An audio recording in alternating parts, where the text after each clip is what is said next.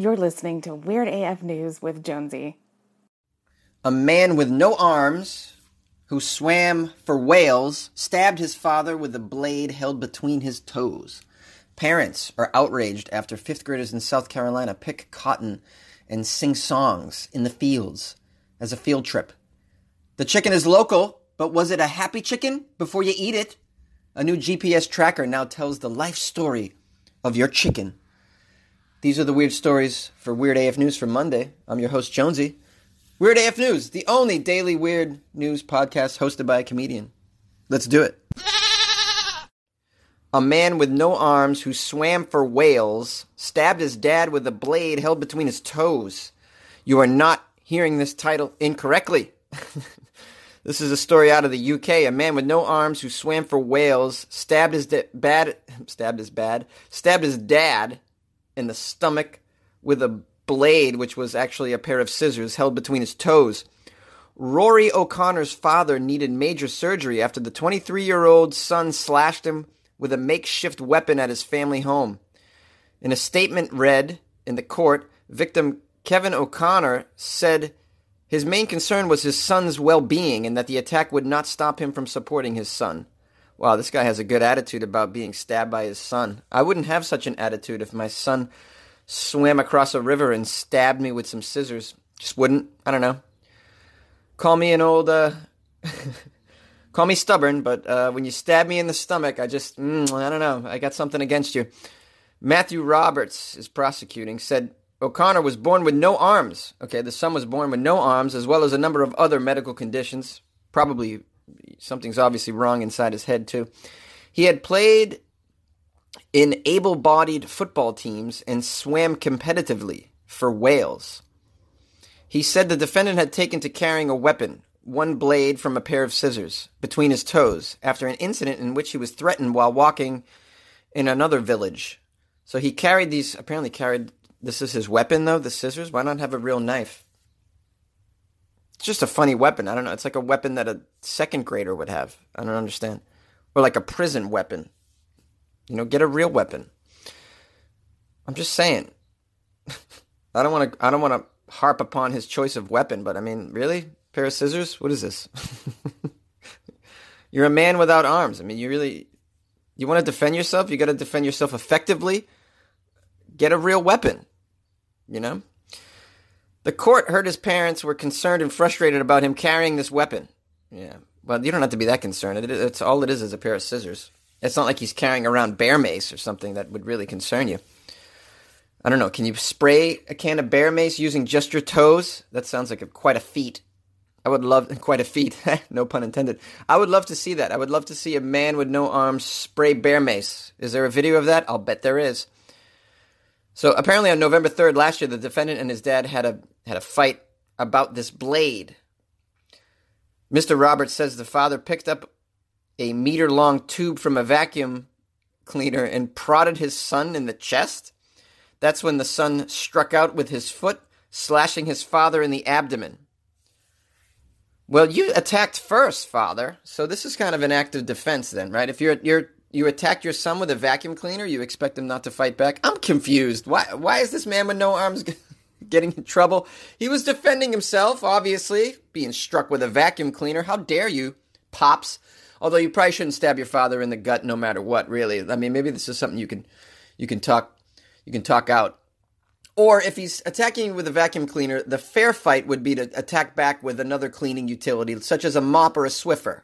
Now you're talking. Let's level the fighting field here. Although the fighting field is never going to be level because the son has no arms, and it's just not even fair to attack someone with no arms. Again, shouldn't stab your dad in the abdomen.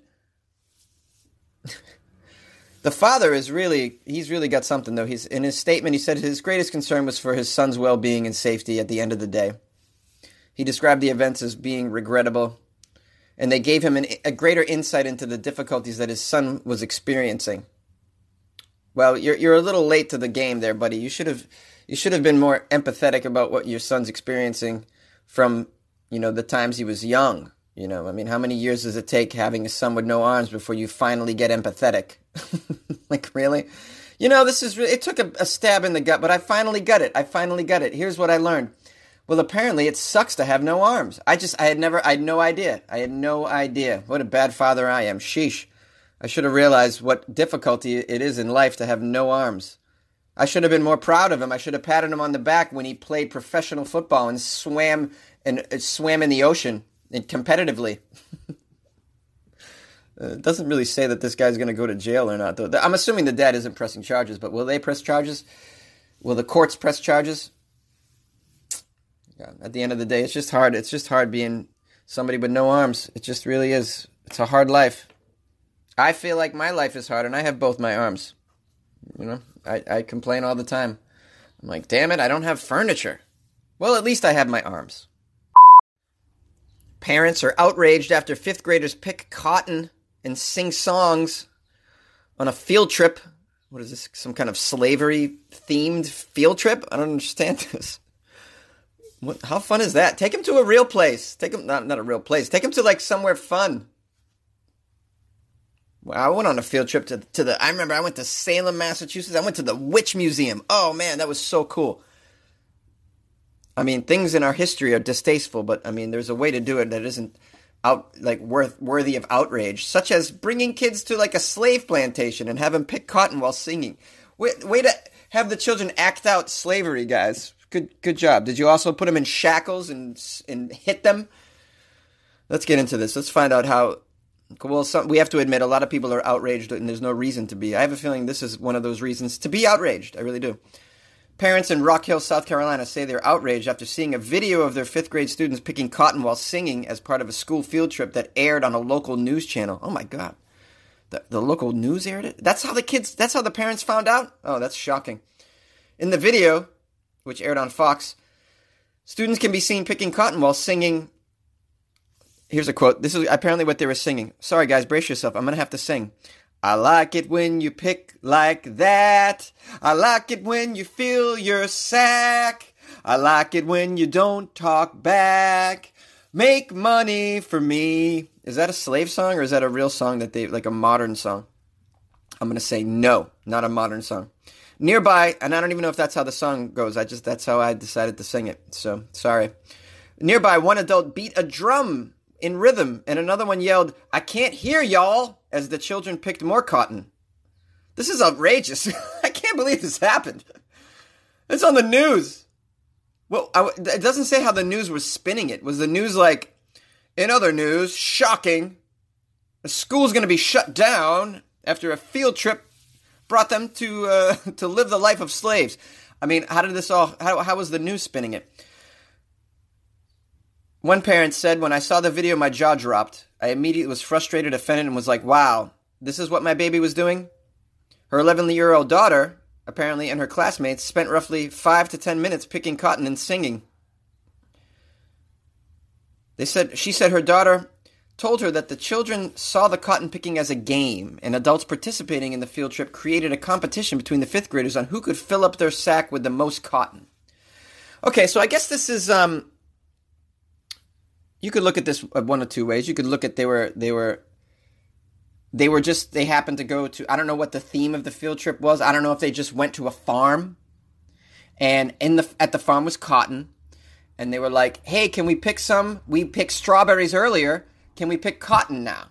And then the kids were like, "Yeah, well, let's see who can pick it quicker." That could be a thing. In other words, they didn't go and go, "Hey, I want to show you kids what slavery was like back in the day, picking cotton on the plantation under awful circumstances."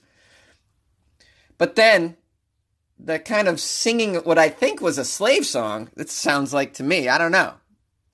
Or is that just a song they made up? That's when it gets a little dicey. I think we need more information before we can make a final judgment on this. But I'm going to lean towards this probably wasn't a good decision by the chaperones or those in charge of this field trip. The article goes on to say, during slavery, African-American men, women, and children were forced to work in cotton fields in grueling conditions as overseers. All right, we know the history there. I don't have to get into that. After slavery ended, etc., etc. Okay, here's a statement from the school district. In a statement, they said that the district sent the fifth graders on a field trip to a historical schoolhouse called the Carroll School, which is used as a place to help educate visitors about the impact of the Great Depression on African Americans. The Carroll School is surrounded by cotton fields, and in a school district-sponsored documentary, former students who attended during the Great Depression era fondly recalled a time when everyone worked together and helped each other when times were tough, like one big family. As part of the fifth grade curriculum, students study the Great Depression, and this field trip helps students make real-life connections to this era in American history. The school district also calls the field trip a unique learning opportunity. However, for many of the African-American parents who spoke, they said that this unique learning opportunity was also painfully inappropriate. One individual said that the singing while picking cotton really upset him and other parents because it seemed to make a game out of an experience deeply rooted in the painful history of slavery and Jim Crow in the South. Had I known that the picking cotton would be in conjunction with singing these songs, my wife and I would have probably never entertained our son going on the field trip, this parent said. When you see the video, you hear the songs being sung, you see the kids picking cotton, you can't now separate your mindset that this is a slave reenactment. Yeah, that's what it looks like on the surface. I agree. That's unfortunate. I mean, maybe it's taken out of context, but it still looks this way. And if that's one of my children, and if I'm an African-American parent living in the South and that's one of my children, I am going to lose my shit. I just am. I mean, you got to be out of your mind to even take a risk like this with a school field trip. I love it that the kids are introduced history, but it's like you gotta kind of do it in a way now. This is the landscape that we're in now. You got to be very careful. And in my estimation, I don't have all the facts, but it sounds like they weren't that careful. What do you guys think of this story? Call into Weird AF News. You outraged? You think this was improper? What if you had kids on this field trip? How would you handle this? I want to know what you're thinking. Oh, that had a lot of singing in it, and there's going to be more singing in this next piece, I think. Yay! The chicken is local, but was it happy? A GPS tracker now tells the life story of your poultry before you eat it. Shoppers are willing to pay a premium for ingredients that are cage-free, organic, or wild-caught these days, but how do you really know if the chicken you are eating spent its life happily pecking for corn, or if your blackberries were grown locally and are pesticide-free? Well, simple. We're going to put a tracking device on it. Putting some electronics inside the chicken's butthole. Make sure it got enough exercise, apparently. It's not as absurd as it sounds, this article says. It's not as absurd as it sounds, says Robin Metcalf, a food historian. Is that really a job? You're a food historian? That sounds like a scam. Yes, I'm a food historian. I don't believe that's a real position, sir. A food historian who teaches at the University of Texas at Austin. A GPS tracker strapped to the leg of a chicken, says Metcalf, means that people who potentially will buy that chicken will know every step that chicken has taken. It's like a fitness step thing. Device. Oh, I only eat chickens that had over 20,000 steps a day. Zhong'an Online, a Chinese insurance company, has already outfitted more than 100,000 chickens with these GPS trackers. The sensors upload information such as how much exercise each chicken gets and what it ate. The company says the technology will be on 2,500 farms in China by next year. Okay. I think we got bigger problems about the food coming from China than whether or not the chickens had enough exercise. The first question is, I want a tracker that tells me, is this even a real piece of chicken? It came from China. Okay? I think we got bigger fish to fry than whether or not the chickens coming from China had exercise and were on the treadmill for a very long time. They're also working on facial... Come on, man. Facial recognition technology so that consumers can one day make sure the organic chicken they saw on the farm is the same one that ends up on their plate. Come on! Come on. By the way, in case you didn't know, all Chinese chickens look the same. So I don't know how that's going to work. These people are out of their minds. Again, people with a lot of money don't know what to do with it. Hey, call me. Call Weird AF News. I'll tell you what to do with your money. Because apparently people just don't know what to do with the money. I want to make sure that chicken... Was that the same chicken I saw doing jumping jacks? I don't know. I need a facial recognition. There's no way I can just butcher and just devour this thing like a barbarian, unless I know that it was happily getting its steps in today. I want to make sure it had its yoga class yesterday morning before I eat its head off. You see the contradiction here? Does anybody see it, or am I just out of my mind? Well, the desire for this kind of personal relationship with your food was once just fodder for television humor. In Portlandia's pilot episode, 2 diners questioned their server about the organic bona fides of the chicken. By the way, that episode is great. I've seen that. The Portlandia episode where they actually, to reassure them that their food was not only healthy but happy, the server provides them with the chicken's biography and photo and the name of the chicken. And then they actually go to where the farm, before they even eat it, they go to the farm to like talk to the people, and then they come back to the table to eat. I mean, it's just a great parody of the culture that we're in right now. Oh, I love it. Metcalf, the person in this article that's a really big fan of this, the food historian, by the way, who I'm sure is just really contributing so much to our culture, says that in real life, plenty of consumers are genuinely interested in knowing where their food comes from and are willing to pay for it. It's part of the farm-to-table movement. Yeah, I'm sure. I'm sure they do. But to what lengths do you need to know before it becomes pathology? Okay? It's enough to know, if you go to a farmer's market, a locally farmer's market, and there's a local farm there selling chicken, this is farm raised, we're right down the street, whatever, we're in the next county, but we're local, that's all, do you really need facial recognition technology? I mean, this is like OCD level crap here. Like, this is not, you don't need to take it to this level. At what point do you just become a maniac? Tracking technology to make sure that my blackberries came from that tree. I mean, come on. This is where there's a line drawn, okay? And there's reasonable human behavior on one level and then unreasonable human behavior on the next level. And I'm going to go out on a limb and say this falls onto the other side of the line here that I've drawn into the unreasonable human behavior level. You want to tell me I'm wrong? Tell me I'm crazy? Fine. Make a case for it. Call Weird AF News and make a case for it.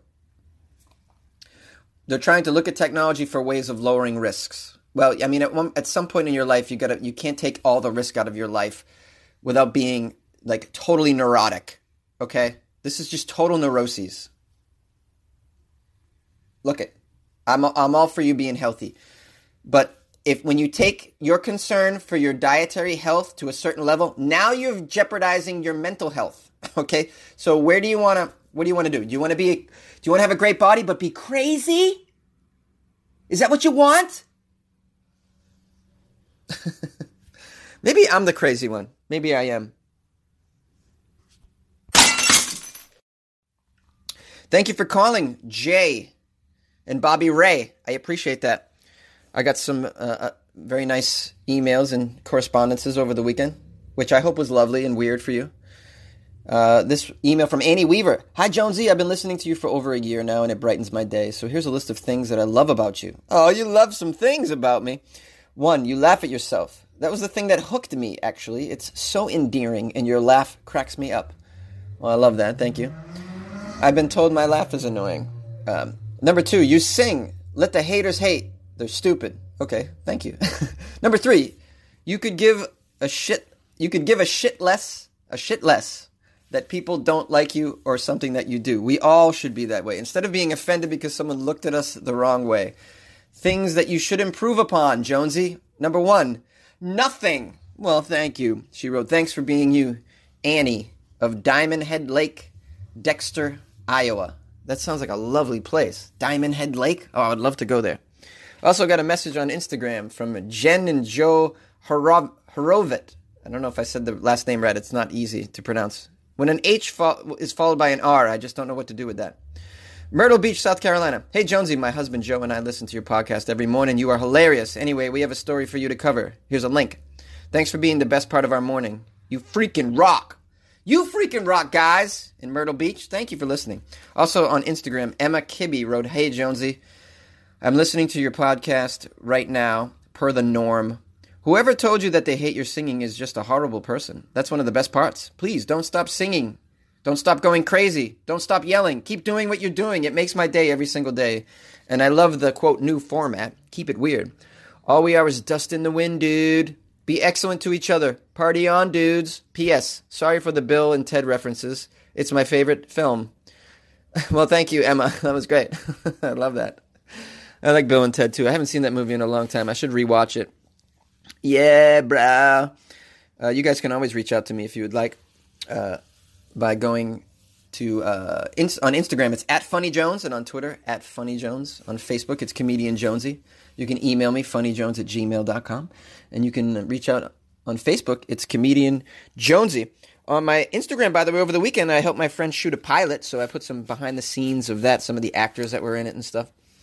There was a couple accomplished actors on set that were really, it was so fun. It was so fun. I love it was comedy. Making funny things with my funny friends is just like a dream come true.